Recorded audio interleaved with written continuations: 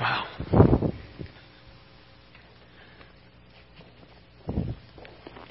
Lainey, isn't that the song you did at children's camp?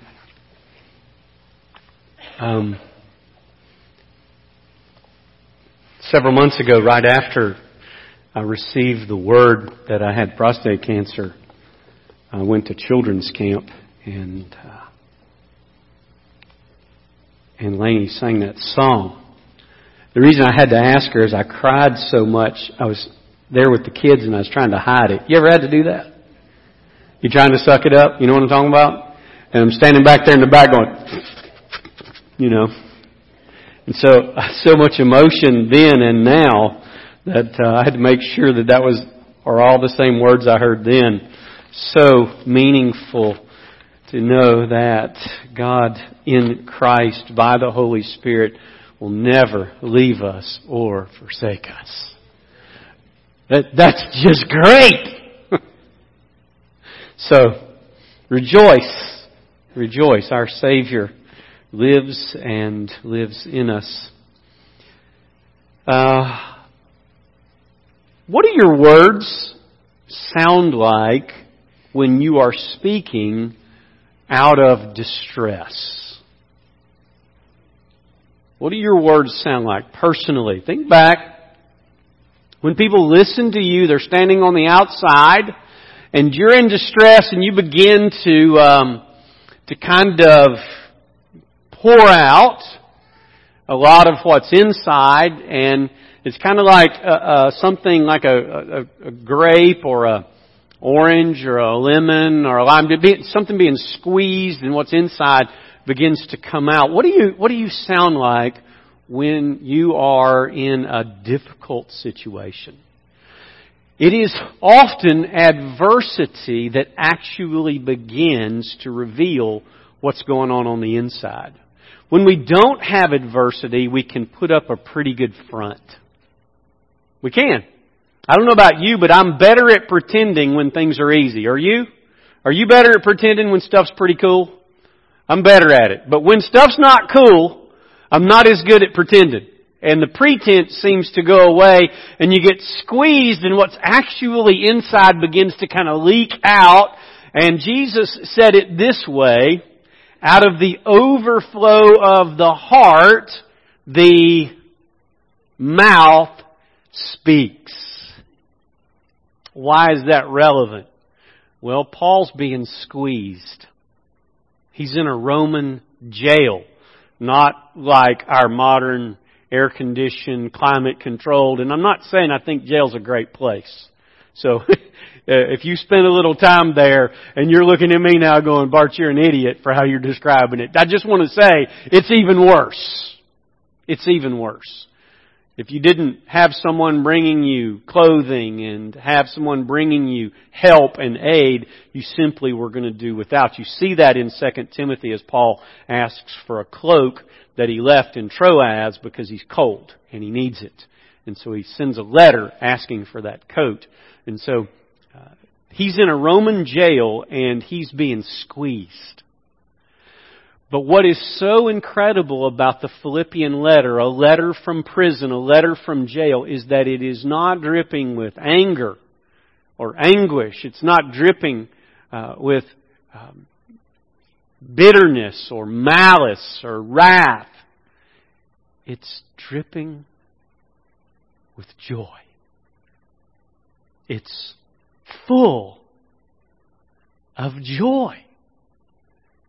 And it seems like the more difficult the situation that Paul's in, the greater the obviousness that his joy is totally unrelated to his situation. When he's in prison in Philippi, in the book of Acts, and he's been beaten, and he's in stocks, and he's in the inner chamber, he's singing and praising and praying to God. Adversity does not create the contents of our character. It reveals it. It is something squeezing our hearts in such a way that they overflow out of our mouths. And so Paul's letter to the Philippians is joy overflowing, in a sense, out of his mouth. It is words written by hand, but they're flowing out of his mouth. They're coming out of his heart. And so when you look at what Paul's doing in the book of Philippians, you're seeing a man in adversity having a joy that is not tied to his situation. Our Twitter feeds and our Facebook posts and our interactions in private, hidden conversations are all ways that we let the squeezing of our heart overflow out our mouths. Paul is here posting a letter through the only social media he has, handwritten, delivered to Philippi, to say, you know what, guys and gals? My situation is not the place I get my joy from. I have a joy that is abiding, that transcends and goes down beneath. It rises above and goes down under all of the situations I find myself in, because His joy is Jesus' joy. In Philippians, what Paul is living out is John 15, when Jesus said, I have told you these things, that my joy may be in you, and that your joy may be made full. Well, when your joy is made full and you get squeezed, it's going to overflow out of your mouth, just like Paul's words did. And we saw last week the joy that Paul had in being a servant of God. This week, joy in the saints of God. Now, I hope you're wise enough, being close enough to New Orleans and being Louisianans for the most part, that you know we're not talking about the New Orleans Saints here. If you have chosen your joy there, good luck. I'm not an anti-Saints guy. I just learned a long time ago, if you start finding your joy in sports, it's just going to go up and down all the time. It's a pretty rough roller coaster ride. We learned over the last couple of weeks 3 things about Christian joy. First, it's related to faith. In Philippians 1:25, Paul said that he hopes to stay with the congregation in order that their joy in the faith may grow.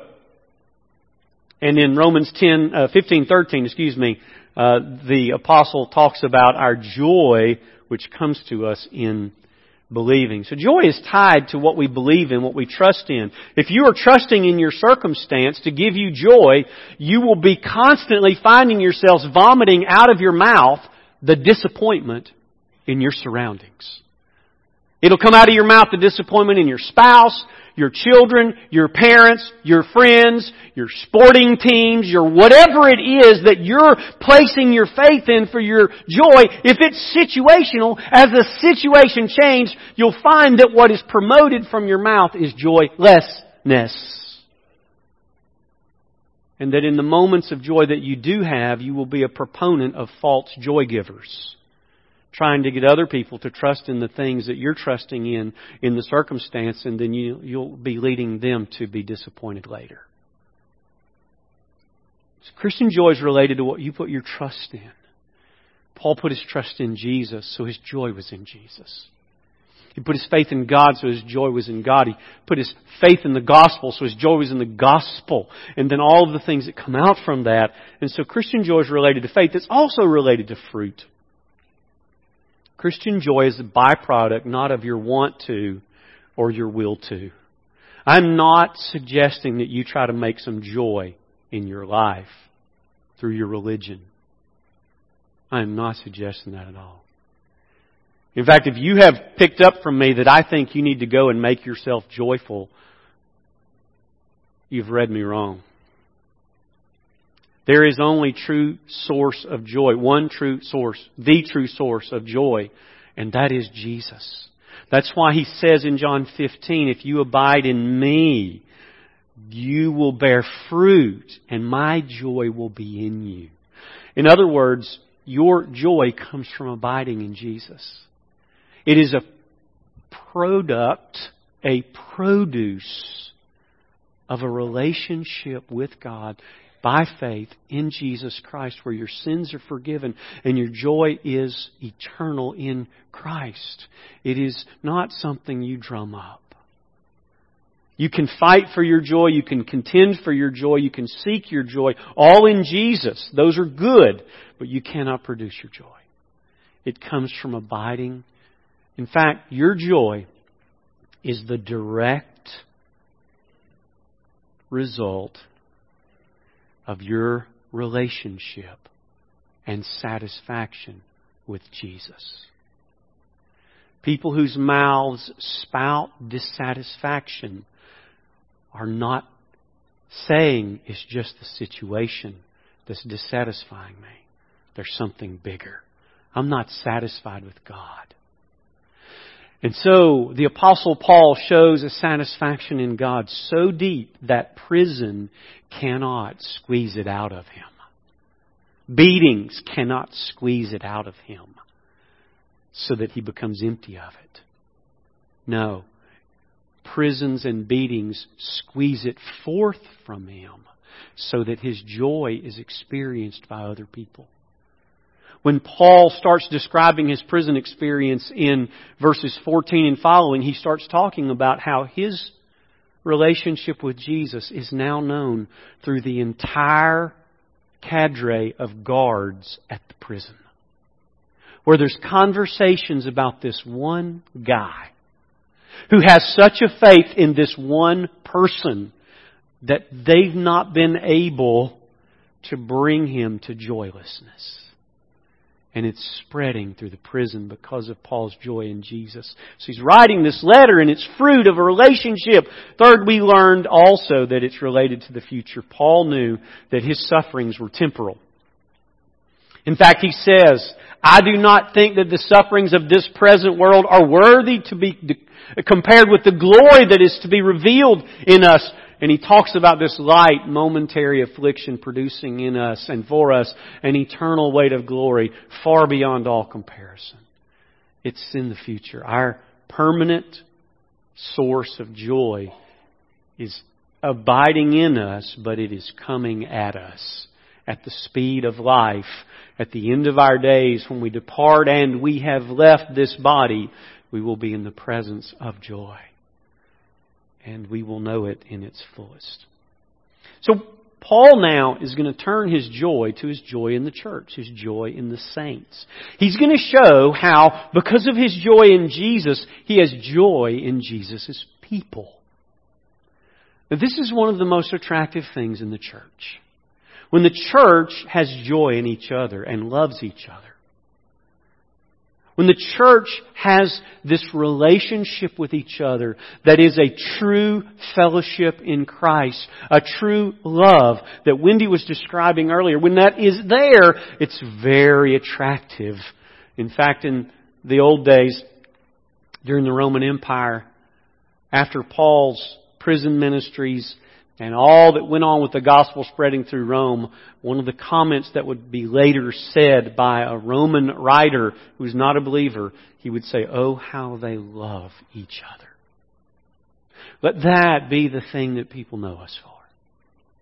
That we have such joy in Christ that we love and rejoice in each other. Joy is found first in this saint relationship, in the price paid for the saints. I want you to think of collections that you've ever gone to see. Maybe you've been to the Smithsonian. Maybe you've been to one of the sports memorabilia places. Maybe you've been to one of the collections of cars or antiques or jewelry. And you go to one of those events and you go to one of those collections and you see all of these things. And one of the things everybody starts to talk about is, I wonder what that cost. I wonder what's that worth. I wonder how much this whole investment is. We go to a gun collection and we say, oh, look at that special thing. I wonder what's that worth. We go to a car collection and have this rare car. The Sultan of Brunei has the largest car collection in the world. He has somewhere between 3,000 and 6,000 rare cars.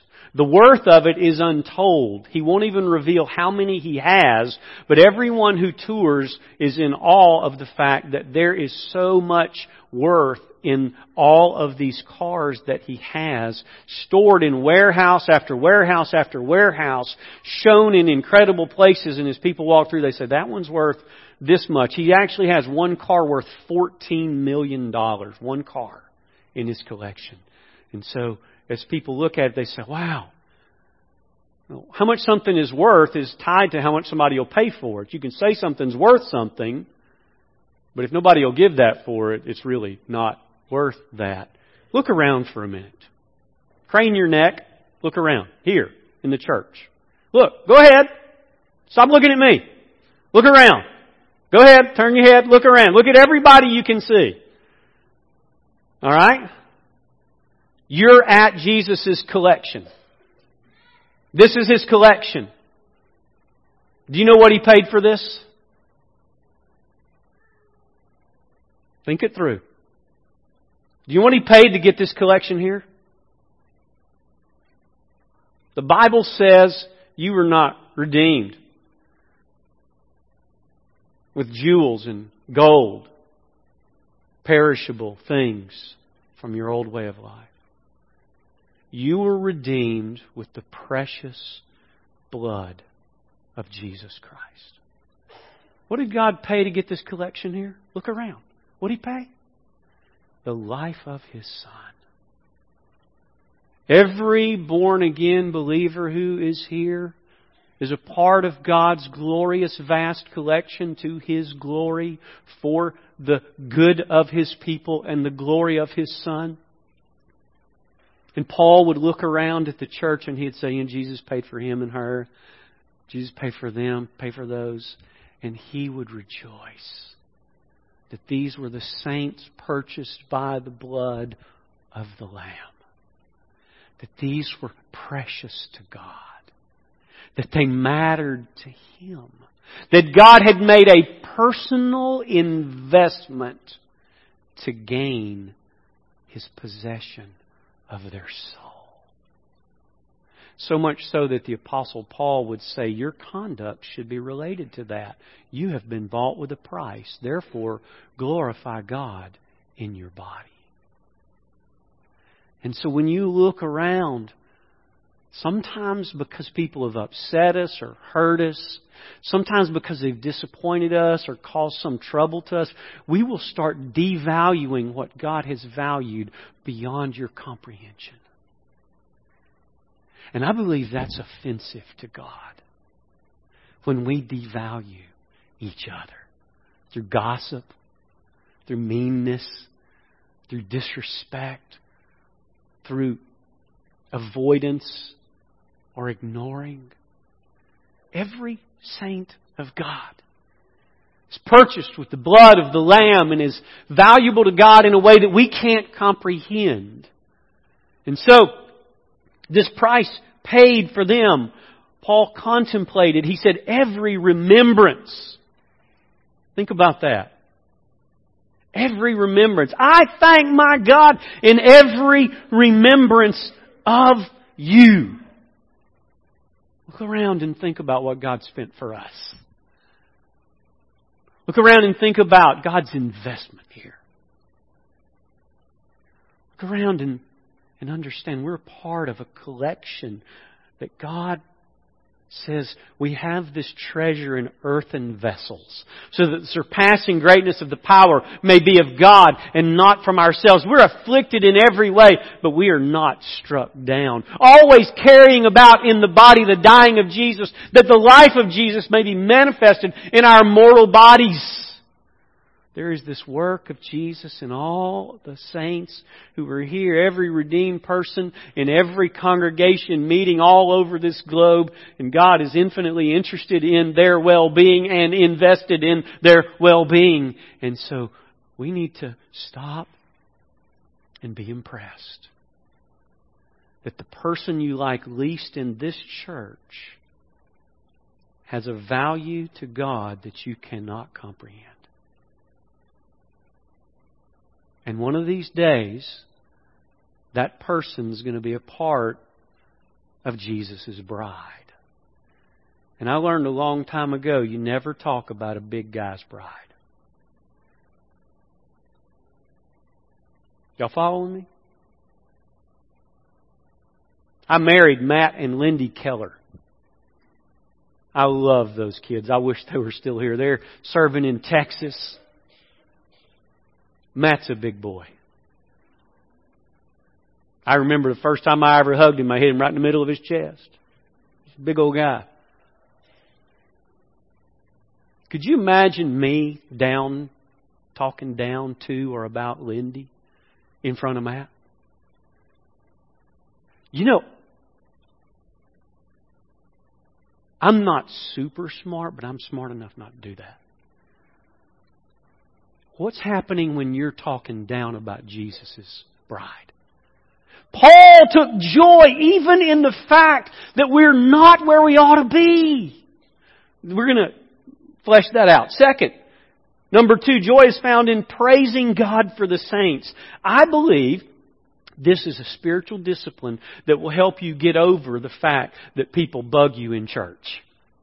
When you will begin with every person that bugs you, putting them at the top of your prayer list and getting busy praying for them. Paul says, what am I doing? I thank my God, not in some of my remembrance of you, but what? All.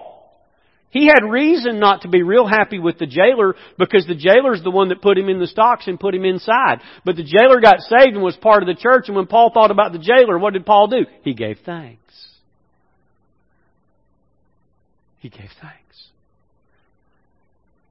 And so what Paul is doing here is he's giving us a model for how to fight for joy, how to seek joy in the right things. He has joy in knowing the price paid for the saints. God purchased this with His blood. We ought to be glorifying God with our body. But he's praising God for the saints. And he says, I thank my God in all my remembrance of you. When is the last time you thanked God for the person who bugs you? Come on. Do it. Paul did it. You don't think some of these folks bugged Paul? You have to read the rest of his letters. You have to read about the people who are fighting with each other in the church. And he says, I urge you to tell these folks to get along. You think that's bugging him? Absolutely. But what does he do? He praises God for them. And he prays for them. That's where we move into. Number 3 is really a reflection of number 2. Praying to God for the saints. Not just praising Him, but praying. Praying to God for the saints.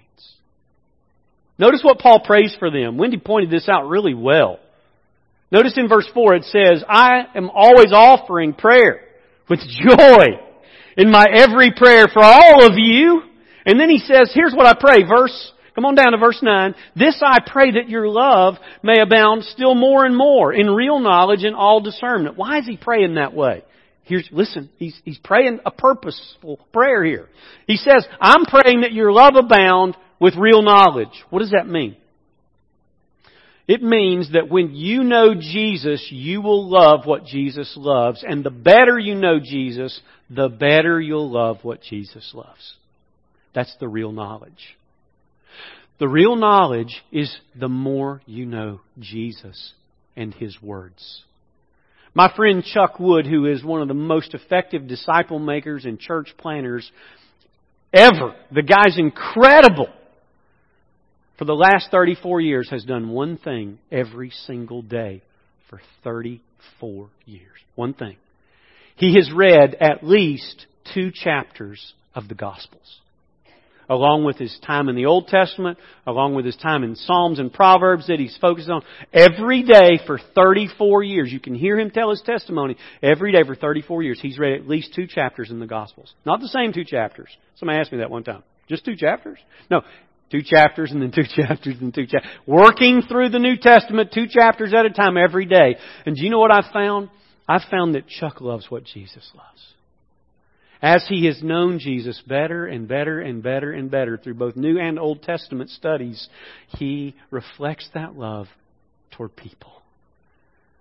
The real knowledge that we're praying for is the knowledge of Jesus, so that that knowledge turns into love.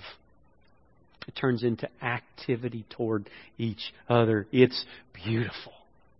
Paul is sharing it here, and he's taking joy in laboring for their good. He's taking joy in loving what Jesus loves and hoping that they will love also. So here's what he's praying. Look at it specifically. Verse 9. "And this I pray, that your love may abound still more and more in real knowledge." That means really knowing Jesus. "And all discernment, so that you may approve the things that are excellent, in order to be sincere and blameless until the day of Christ, having been filled with the fruit of righteousness, which comes through Jesus Christ, to the glory and praise of God." So here's Paul. He's got joy in knowing what it costs to get this group of people called the church. This price. He has joy in praising God for them. Lord, you redeemed them. You saved them. You called them. You'll keep them. He's rejoicing. He's praying for them. But there's more. Number 4. Joy is found in the ultimate perfection of the saints by the work of God. I want you to think about this for a minute. We're really screwed up. Can anybody say amen? If God took your real diary and unfolded it on the screen today, what would people leave thinking? Come on! They wouldn't leave thinking that you're really great. They would leave saying, "Man, that person's really messed up." Every one of us, if our diary, our thoughts, our intentions, every act, everything was unfolded, it would be a horror story. Would you go running out? I think I could get out the door. I don't know how fast I could get from here to there, but I could get down there pretty quick. We're messed up. I'm not saying we mess up. I'm saying we are messed up. Deep in our hearts, we are broken people. Sinners. Sinful. Paul talks about it in Romans 7, says the very thing that I wish to do, I don't do, and I end up doing the very thing that I hate. So much anguish that he says, "Who will deliver me from the body of this death?" He knows how messed up he is deep in his heart. He knows how broken. He knows it. And what happens is this. Satan wants to get your focus on how messed up the people in the church are. That's what he's trying to do. He's trying to get your focus on them so that you don't have to deal with your baggage. And if he can get your focus on them and embitter your heart against them, then you don't tend to what you need to tend to, and you grow distant from the people Jesus loves, the people Jesus bought, and the people Jesus is using for your good. Listen, if the people in the church irritate you and bring something out of you that's ugly, God just used them to reveal something to you. I don't like when Jesus does that to me. I don't like when He puts me in a situation with church people that makes me so upset that I'm sinful like more. I don't like that. But then what the Lord does is He says, "Hey, Bart, you see that? That's exactly why I put you there. Because that thing coming out of you is not from me. And you need to tend to it." Now, what I can do in that moment is turn and look at the people who made me feel that way and start blaming them. And it'll get it off of me. Because if I'm just kind of putting them down or bashing them or gossiping about them or being bitter at them or being angry at them, then here's what's happening. What I end up doing is letting something nasty fester in my soul. But I've found out that God does not leave me alone in those things. He keeps coming back at me. And so, joy is found in the ultimate perfection of the saints by the work of God. I want you to think this through. God is working out a process among our fellowship wherein we sandpaper each other's souls. And sandpaper is an abrasive. And sometimes that abrasiveness brings stuff out. And God says, "Do you know I'm working for your perfection?" What does Paul say? He says, "For I am confident of this very thing," verse 6, "that He who began a good work in you is faithful to perfect it. Do you realize that we're all in process of being made perfect like Jesus? And when we get there, we'll attain it. But right now, He's still working on us. And it is not any fun. It's not. When I got ready to move here, I was living in a house that we moved into and began to remodel. A couple of words of advice. Don't ever live in the house you're remodeling. Especially if it takes like 4 years. And so we moved into this house with this thing. We're going to remodel it. And literally at night I would wake up in panic of, man, there's just so much to do in this house. And so as we began talking about coming here and God began to move our hearts and unplant us from the time of ministry we loved in Natchez and plant us at the time of ministry that we love here, I knew that house, there's no way I could sell that house without it being finished. And so I was really scared and worried. And the Lord sent groups of folks from here over and literally Kingsville people finished that house to perfection. It was unbelievable. It was glorious. It was just a gift I can never repay and I can never praise God enough for. And so I was really upset about the condition, but God sent work and workers to bring it about. I don't know what you're seeing in the saints right now. I don't know what's bothering you about people in the church right now. But I want to tell you something. God is at work perfecting us and making us like Jesus. And He is faithful to complete it. Ultimately, He is going to perfect every one of us. I long for that day. The more that God draws me near into Him and presses me in to know Jesus, the darker I feel. And the darker I feel, the more I want the light. And the more I desire to be like Christ. He goes further. I got to wrap this up. Here we go. Number 5, joy is found in the mutual participation in and partaking of the gospel. Watch how he works this, okay? It starts in verse 5. It says, in view of your participation in the gospel from the first day until now.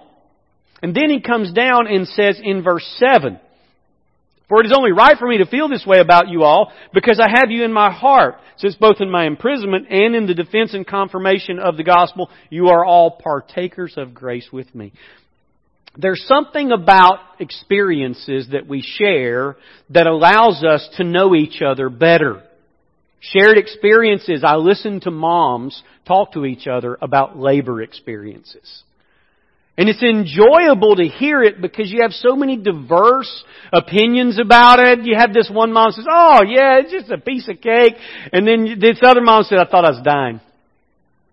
And really thought I ought to. And you hear, there's this camaraderie as this shared experience brings ladies together. You hear men talk who've been in warfare. And who've gone and served, whether it was World War II or the Korean conflict or Vietnam or whether it was Desert Storm or SHIELD or Afghanistan or whatever other things that it's been. You hear men talking, there's a camaraderie, and women as well, about the combat and about the situations. And you know that they're sharing something that's unique to them. Paul says, you are unique to each other because you've partaken of grace.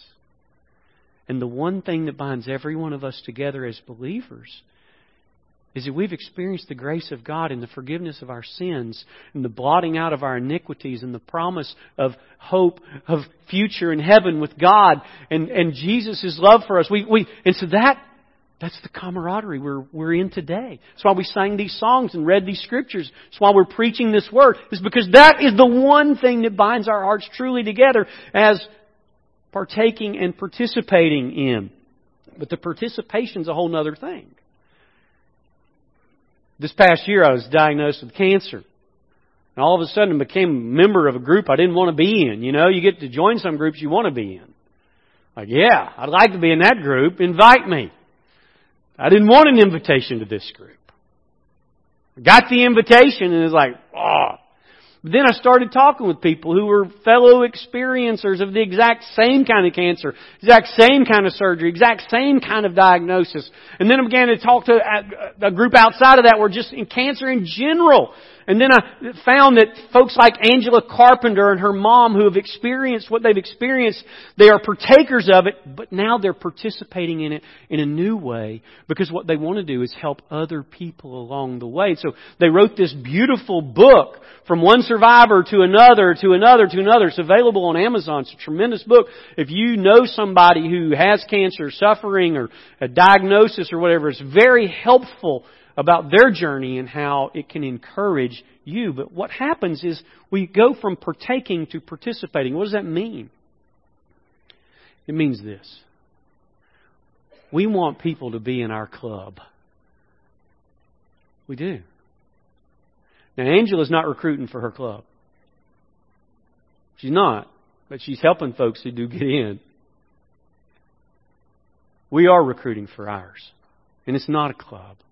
But we want folks to be fellow partakers. Well, how do we do that? We participate in the mission of the church. Some of it's through childcare, and some of it's through direct evangelism, and some of it's through cooking, and some of it's through cleaning, and some of it's through teaching, and some you just go on and on and on and on. Okay, I've got to move forward. I'm going to talk more about this. We've got plenty of weeks to flesh all this out. Number 6. Joy is found in the passion Jesus gives us for the saints. This was one of the great things that I learned from Paul. Look in Paul's writing in verse 7. He says, "For it's only right for me to feel this way about you because I have you in my heart." Do you have the saints in your heart? Look around. Do you have these folks? Do you have the global church in your heart? Do you have the local church in your heart? If not, something's wrong. Paul said, when you have the fruit of righteousness of Jesus' joy welling up in you from abiding in Him, you will have in your heart what's in Jesus' heart. The saints. You'll love one another. And so he fleshes it out. He says, I have you in my heart. And then in verse 8 he says, for God is my witness, how I long for all of you with the affection of Jesus. Whose affection? Jesus' affection. It's Jesus' affection, and Paul makes them love the saints in all of their brokenness, in all of their weakness, in all of their sinfulness, and all of their wretchedness. It's Jesus that gives us that love. And so there's joy in the passion that Jesus gives us for the saints. So, as we abide in Jesus, which is your responsibility every day to break open God's Word, to read it, to abide in it, to come into your heart from the Word and to rest in Jesus and know Him. As you do that, this is going to grow in you, this joy about the price He's paid, this joy that will make you praise God for the saints, this joy that will have you praying even for the folks that make you wrestle with your own churchness. The joy of knowing God's going to perfect us all. The joy in the participation because we are partakers of grace, and the joy that is passion for each other, real love and care and affection for each other, no matter what happens among us. If Jesus is doing that, you're going to want to express it. So today I'm going to give you an assignment. Every bulletin had a thank you card in it. Every one.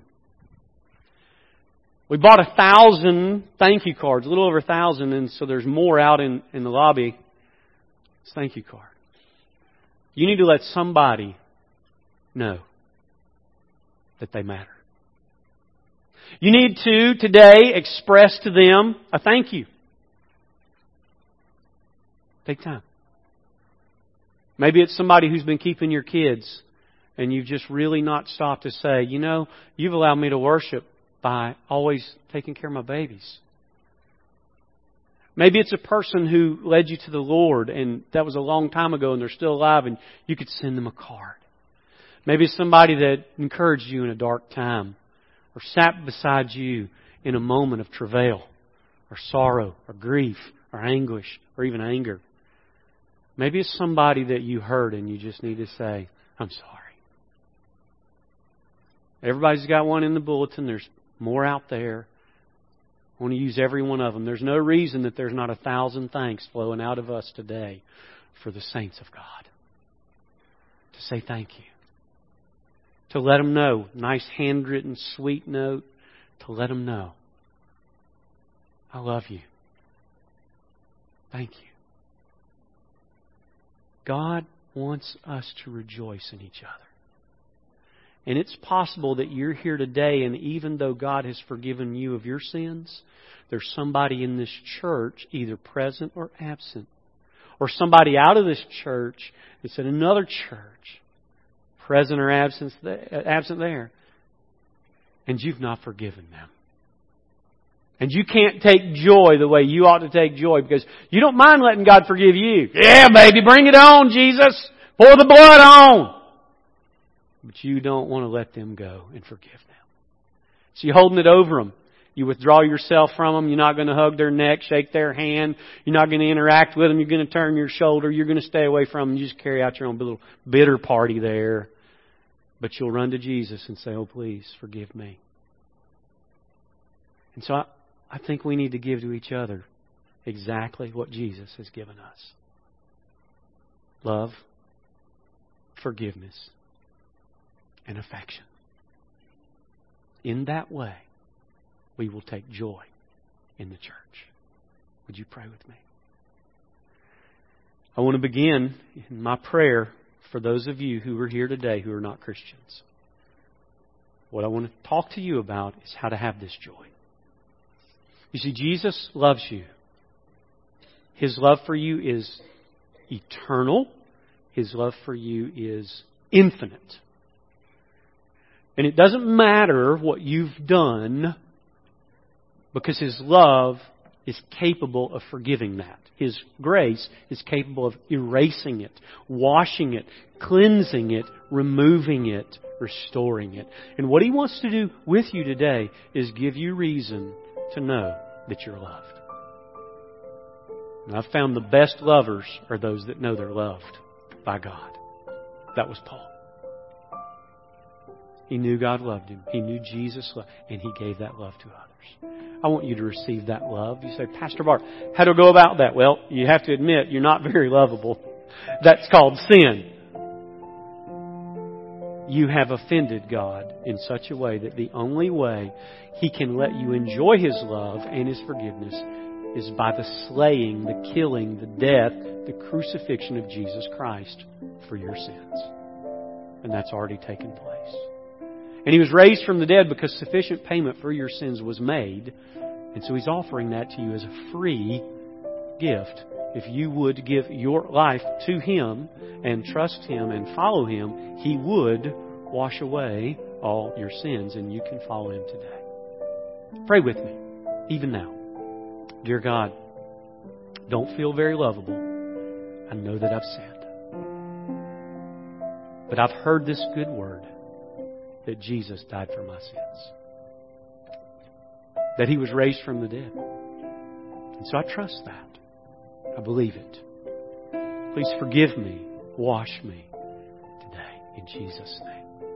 Now, believer, I want to talk to you for just a second as we close. Have you settled the things that are keeping you from loving God's people? Is there anything residing in your heart today that is stealing your joy? I want to ask you, forgive. Forgive. Restore.